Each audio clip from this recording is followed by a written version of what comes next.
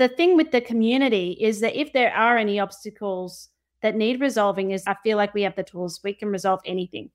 Yeah. So any obstacle that comes up, we're a powerhouse, we're a brains trust, we just get the job done. You're listening to the She Renovates podcast. You're listening to She Renovates, the podcast for women who want to renovate to create an income and a life they love.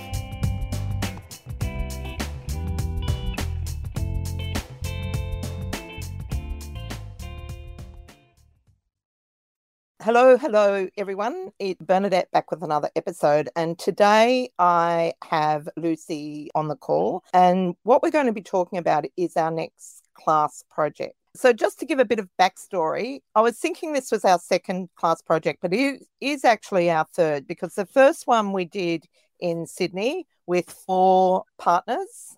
And the second one was last year, we did the one in Newcastle. And then, so now we're looking at the third one, and each time I think we get better along the way. And I guess the goal is to improve as we go on the process. I think, is it worth starting with what is the value of doing a class project? Do you want to... class project for? Yeah. But also what's the benefit of it? Like, we want to really make sure that that it is delivering value, because otherwise, if it's not really much point in doing it. Do you know what I mean? I do. Yep. Yeah. Yep. So, okay, we'll start with who it's for. And predominantly it's for Wonder Women, women in our program who have committed to their education. And I guess the thing is, we have 3 levels of Wonder Women now, starting from our lowest level, which is, I think, pretty achievable for most people to invest in, right up to Diamond, which is where Lucy is. Do you have any, within the community of the School of Renovating and the program that you offer, we have a number of people who are very interested in renovating properties, but just don't have the confidence to actually get out there and get going. And that's why they come to us, to the school, and they want a hands-on experience in order to learn the practicalities of what's involved and get a real feel for how to overcome the obstacles that are involved with renovating. So even on retreat, there are a number of women who wanted to get involved so that they can actually be a part of it as well. So it's the ability to learn kind of through a course-like model where it's safe. They can ask the questions, they can see how we overcome these obstacles that arise during the renovation process, and then have the confidence to be able to adapt that in their own projects down the track. So it's really like a baptism by fire kind of experience, I guess, but in a safe way. Also for people who don't have the ability to renovate now, but they have the means to be involved as well. So it's more than just people who want to learn. It's actually people who just want to be a part of the community and a part of the project. What does it mean for you? For me? Yeah. I am actually really honoured to be asked to manage it, because for me, it's a major confidence boost that you trust me to be able to execute this project in Melbourne. So I'm very honoured that you thought of me to do it. For me personally, it means that I will be able to expand on the skill set. So it'll be a new project that I haven't done before, probably on a scale that I haven't done before, but also will give me an opportunity to kind of, with the strategy that we're adopting, to duplicate and maximize the profit potential through duplication, if that makes sense. Yeah. I know we have talked about this in other forums, but not here, and it's probably important to elaborate on. So do you want to talk a bit about what the strategy is, what we're planning to do? Yep. So we have the main strategy that we talked about was buying a block of units or apartments that in one block that we can renovate and strata and sell off individually, and that's how we make the profit potential. There's also the ability to do a structural renovation on a home, which would be dependent on how much we can raise through financing will determine the strategy. But we've got to have a lot of fat in it. We've both been talking about it needs to have a lot of fat so that we're covering our risk and we're maximizing the ability to profit from it. Yeah. absolutely. We've done plenty of practice. So, and the thing is, the standard 100K reno, like 100K profit, doesn't go very far. And not that the whole intention is profit, but yeah, we want to make sure that there is enough fat in it for, well, yeah, to warrant the amount of effort, because it is a bit of an undertaking to take on like 10 or 15 partners as opposed to just doing it with one or two. And we want to involve as many people as we can, because it's a unique experience, and particularly for someone who's not had a lot of experience with renovating, it really is valuable to be able to have some skin in the game, but not have the level of risk that you would normally have, because that sits with us, or me in particular. And some kind of safeguarding this investment for people is through the due diligence process. So we've got some great tools on our tool belt to help maximise the potential for profitability in this project.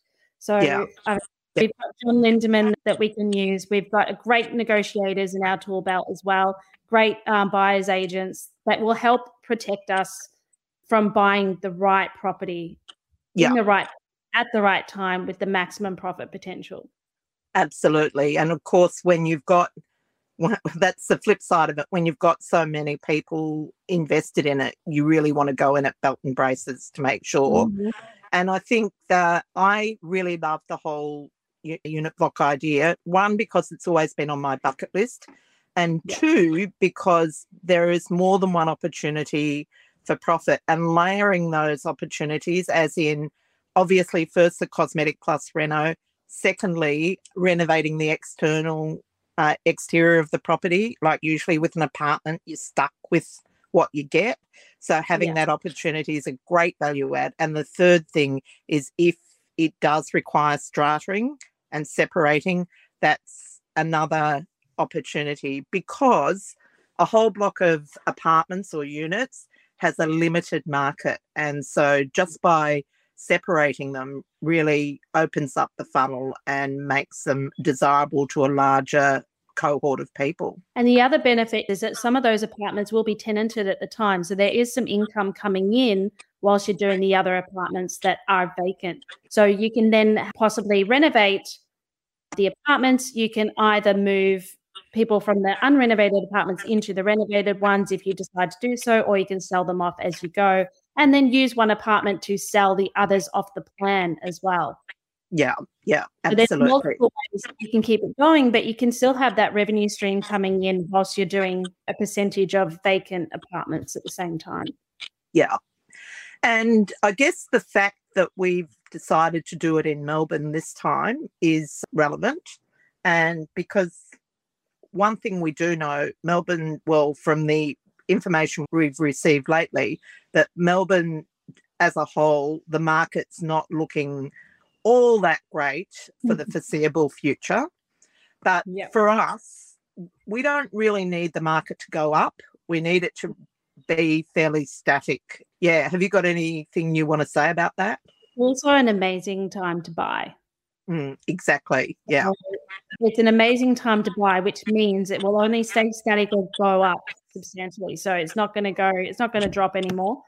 So yes, I think it'll be an amazing opportunity regardless. There's always a demand for apartments. There's always a demand for accommodation. So there's the ability to Airbnb, rent out, or sell, depending on what strategy we decide to adopt when the time comes. And that will be based on the market. So there's no doubt that income will be coming in. It's just worst case scenario, if market drops, we have a backup plan. I guess the thing that is something that we need to navigate is the fact that the opportunities in the price point, we're looking at something around the 1.5 million mark buy price, and the opportunities for that mean that you have to be fairly flexible with area. So you can't say, I am going to do a project in Preston, because the opportunities might be 2 or 3 years apart in the price point that we want. So that's a bit of a challenge. Yes. So finding something within that price point, you're not going to get as many apartments either.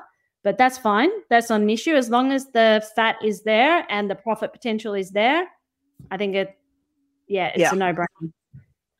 It's interesting. I was talking to John Lindemann and he was talking about another group who did something similar in Melbourne.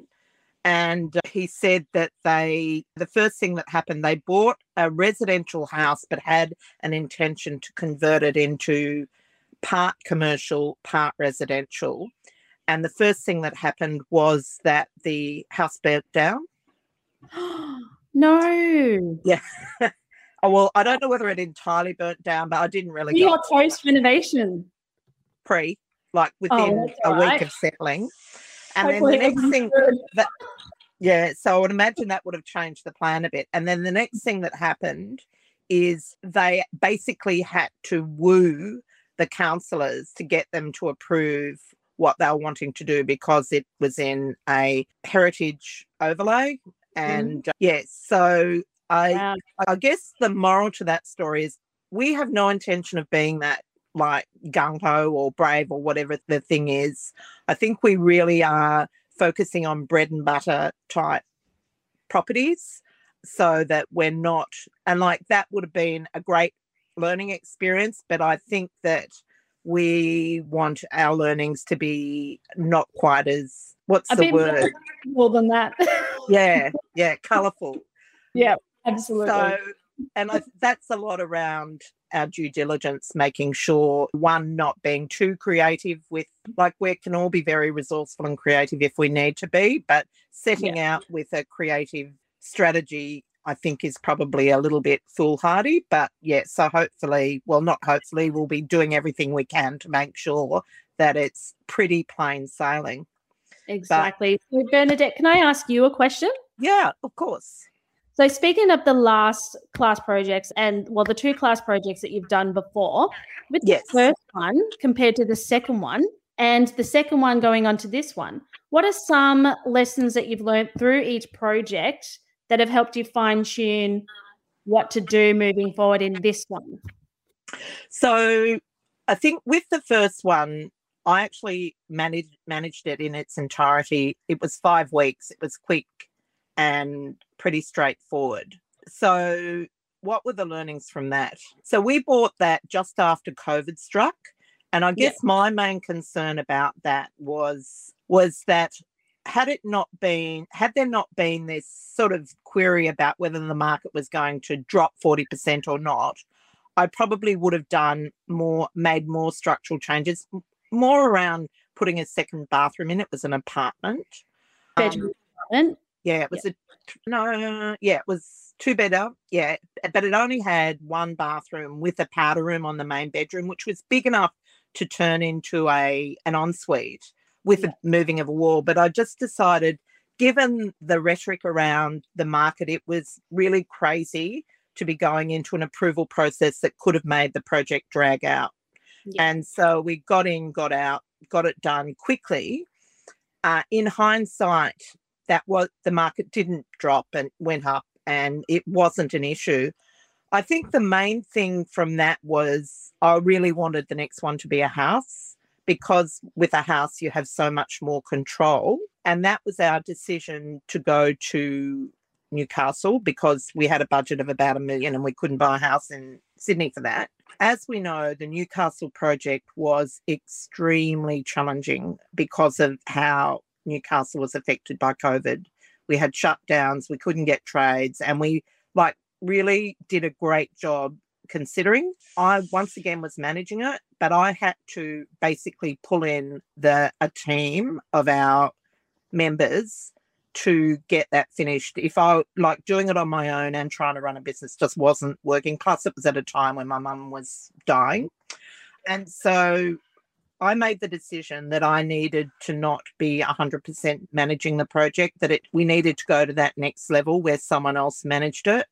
Yeah. And so that's probably been my biggest learning, and because it needs to be an opportunity for you as well. And so, personally, I think it's a win-win because it gives you the capacity to be able to run the project, And it means that I'm not wearing all the responsibility. The other decision I made was that I was not going to manage any of the documentation, as in the books, the other problem was we were using a company to manage the joint venture and they just did not deliver. So that was another nightmare. And so what we've done this time is asked our accountant to take responsibility for basically the financial and legal management of it, which I think is a good move. Yeah, because it's not our area of expertise. And I think all we should be doing is making sure that the risk is managed and the right person is taking responsibility for it. Yep. How do you feel about that? Yeah, no, that feels great. I think we'll have the thing with the community is that if there are any obstacles that need resolving, is that we have the tools that we need to resolve any. I feel like we have the tools. We can resolve anything. Yeah. So any obstacle that comes up, we're a powerhouse. We're a brains trust. We just get the job done. Exactly. So I feel confident and comfortable because I know I have that insurance behind me, which makes it much easier to move forward to this next stage and lead this project. Yeah. The other thing that's important to talk about is, like, we've been doing joint ventures for quite a few years now, and we've really changed the way we manage them considerably. And one thing that I have learnt along the way is that, like, the idea of doing a project as friends is a good idea, but you can't run one as a democracy. You absolutely need to have someone where the buck stops. Yeah. Because if you don't, there's got to be a driver, basically. And so you and I have split that job. You're driving the project. I'm driving the strategy. But if you don't do that, then you're at the risk of it losing momentum, which can have a negative impact on the outcome. And I think in my experience with Freiburg, the last class project, one thing that I noticed, and correct me if you have a different opinion here, is I think we gave people too much of a say in a lot of the aspects of the renovation. So people were able to express their opinion, and that just caused a lot of confusion. Yeah, I think they did have the say, but in the end, we made the decision that was right for the project. And it was interesting because people wanted the say, but when it came to the crunch, they weren't there, basically. And that's when I made the decision to have the people that were actually on site be the ones that actually helped us get it finished, to help with the management of it, because they turned up. You know how they say 90% of success is turning up. Yeah. And so, and I think as a JV participant, if you're just an investor, there is no requirement to be there. But if you want to get the most value out of it, you want to be there. You want to, when there are opportunities, there's working bees, you want to get there and get in, because that's where the opportunity really lies for you. So those of us within the community who are not in Melbourne, they will have the opportunity to partake in, what was it, styling? Well, we're going to do a styling challenge. So that's yet to be decided. But one of the things that Brian, our accountant, said to us is, why can't you do it's the same thing as the block, have teams? And I said, basically because it's a logistical nightmare and we need to maintain a control of the quality. However, but it's so much fun.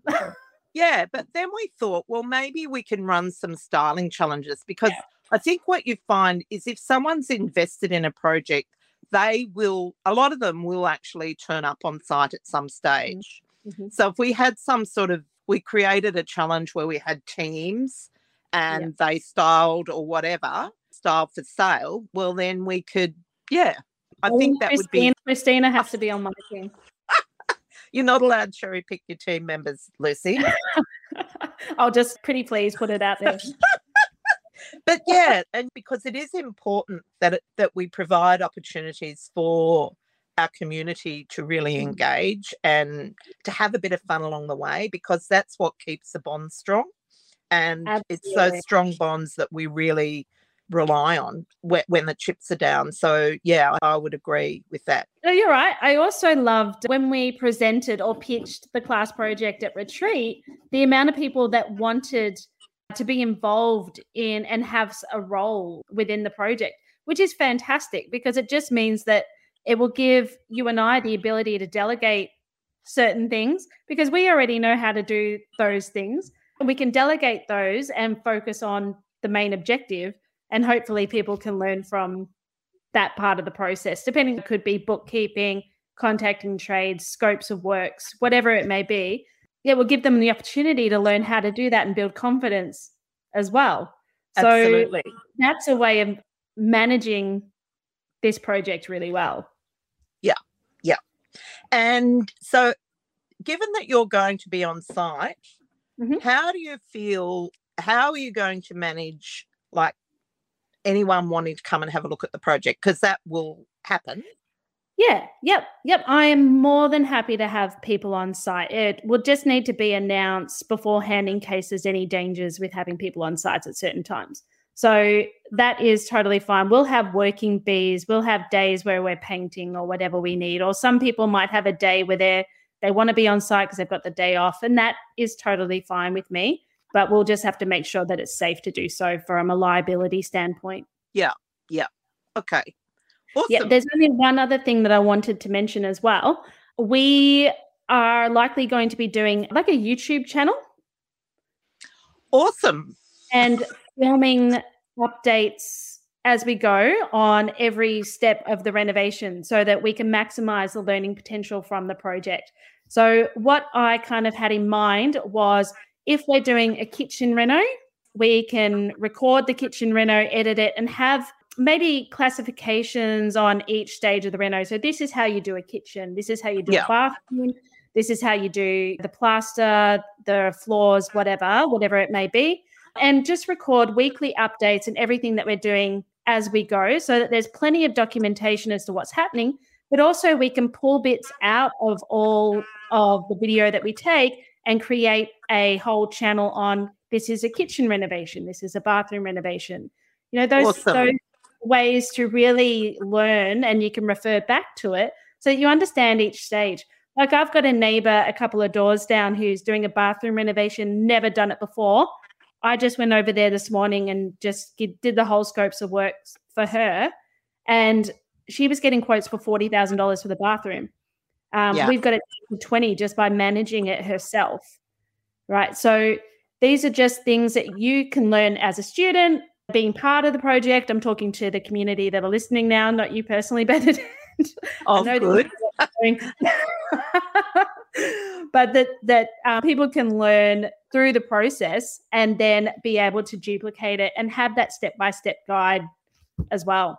For when it comes time to do it themselves. It's just a confidence builder. Yeah, absolutely. And a great investment. Yeah. So I guess what there is to say now is that have we got any more to discuss about the project and the structure? I think not the structure necessarily, but did you want to talk about the backup option, or are we just going to talk about the apartment concept? Well, I think we will just stick with the apartment because we'll try as hard as we can to, and I think we will be successful in finding the right property. Mm-hmm. If we find that we can't and we've got to pivot, then we'll come back to that, I think. We'll be doing reasonably regular updates on it so we can revisit it then. Did you want to talk at all about the due diligence process? I wanted to talk about the steps, what's next. So at the moment we're getting expressions of interest, and I will put a call out at the end of this session, and we won't be actually looking for property until we've got the structure set up. So once we've got all those expressions of interest, one of the things that we're doing on this one, which we didn't do in the last one was we'll be getting an investment loan. And so that will mean that we'll probably have 2 people that perform that part of the process. We've got one, so we're just waiting to find the second person. Once we've done that, we will start the process of getting the legal structure set up. Because there's quite a few people in it, and getting from past experience, getting all the documentation in place is a little bit time consuming. We want to get that done first before we start looking for property. Once we get that all set up, we'll send out applications to anyone that put in an expression of interest, and we will seek formal application. There will be a fee for that, and that money will fund the setup. Yep, beautiful. And then the next step will be to start the property search. I think because there's limited number of properties that meet the criteria, initially we will do that ourselves. Mm-hmm. And if we need buyer's agents, I've got a few ideas about that are probably different to what we've done before. I won't go into the detail now, but once we've found the property that we think is right, then we will need to do quite a bit of due diligence, because normally if you're buying a property to flip, you would do your research in your target area before you even start looking for property. But because we have such a broad target area, we actually need to do that process afterwards. Absolutely. Yeah. So that's going to take not much availability. So we have to go where there is stock and then do the research. Yeah. So we may get some input on that, because we've got other people's interests, not just our own. We may get some input from some of our experts with that, just to ensure that we get the right property and that our feasibility is sound. We may it just really depends on what we find. We may use a negotiator to purchase, probably will, and then move forward from there. Yeah. Have you got any more to add to that, Lucy? No, I think we've covered most of it. Do you think anyone needs to know about my experience, or do you think... Oh, well, you may as well. Yes, let's do that. Let's do the interview. No, I'm just wondering if, because, people may not know me from a bar of soap. So it's kind of like, well, what experience do I have to be able to manage this renovation? Therefore, if we can instill hopefully a little bit of confidence based on my experience, that might, because not everybody knows who I am, or I haven't met everybody before this stage. How do you want me to do this? Well, so how long have you been involved with us for a start? Yep. So I joined the School of Renovating Community in 2017. So it's been a while. After I did what was it called back then? 100K Reno? I think it was called the boot camp. Boot camp? Yeah, that's it. So, and I did the boot camp in order to educate myself about renovating my PPOR at the time, my principal place of residence. From that point, I learned so much through that renovation and fell in love with renovating. So I was able to purchase a property down at Safety Beach in the Mornington Peninsula that was in pretty good condition, but just needed a bit of a freshen up. I think I spent about $15,000 freshening up that place. So not much, but it did have a very positive outcome. We held that for 18 months and then I sold it. I also sold my PPOR and purchased a property in Kyneton in the Macedon Ranges in Victoria, and renovated that property at the front and subdividing the block. So a micro development strategy there. Then I purchased an apartment which was in a joint venture structure in Hawthorn East in Melbourne, and that was a buy, flip, sell. However, the market dropped in the time that we were renovating it, so we're holding it, and it's now a successful Airbnb until the market picks up. I also purchased my current PPOR in Surrey Hills in Victoria that I'm now working on as a renovation. So that's my reno history. And I also have a website that you can see some before and afters on those properties as well, which hopefully we can put in the notes. Yeah, absolutely. Podcast. Awesome. Yeah. And I think the reason I think that you are a good candidate for this is because you have invested significantly in your education, you follow the process, you're committed to best practice and not just Yeah, because it's fine to be interested in the pretty, but you really need to adopt some principles around that manage the risk and make sure that you get the right outcome. And you've got great communication skills, which is 101 with renovating. So, and particularly a project of this type. So, yeah, so I'm really excited that you're going to be the project manager. I can't wait. It's going to be great. It's going to be stressful, but it's going to be great. I don't think it will be as stressful as you think. And you do remember, I'm going to be there occasionally.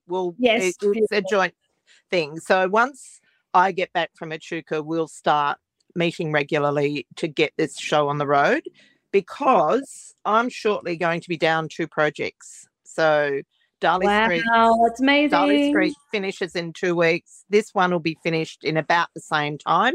And so I will have a bit of bandwidth, which will be good. And so what we will do is do another call out to make sure we've got every person's had an opportunity to apply to be involved in it. Mm-hmm. And as I mentioned, the application fee will be probably around $1,000. That'll probably give us enough money to manage the administration of the project. And so if you are listening to this podcast and you are a Wonder Woman and that either a starter, a launchpad or a diamond, and you would like to be involved in the project, you'd like to be one of the partners, then just send an email to me or Lucy and we will send you out the details. We will do another information session shortly for anyone that's missed. I know a few people have asked if we're going to do another one, and we will. That'll probably be the first thing that we do when I get back, Lucy. And if you're not a Wonder Woman and you would like to be involved in the project, as I said before, you don't need to be a diamond to be involved, although diamonds do have first preference. But I'm pretty sure that we'll be able to involve everyone who is interested. And just once again, shoot me an email and we'll have a quick chat and see whether that might be possible. Okay, so I think we've covered the topic adequately. Thanks again, Lucy, for being so willing to take this on. And I think the second half of the year is going to be very exciting. It's very exciting. And also, if anyone has any questions about the class project, they can also put it up on Facebook as well. Great. Good idea. In the She Renovates, either in Wonder Women Facebook group, if you're a member there, the School of Renovating Facebook group, or She Renovates, which is our private public Facebook group. So thanks so much, Lucy. Thank you, Mikey, once again for being behind the scenes. And I better get back to it. This is the She Renovates podcast. To discover how to harness the power of renovating, check out theschoolofrenovating.com.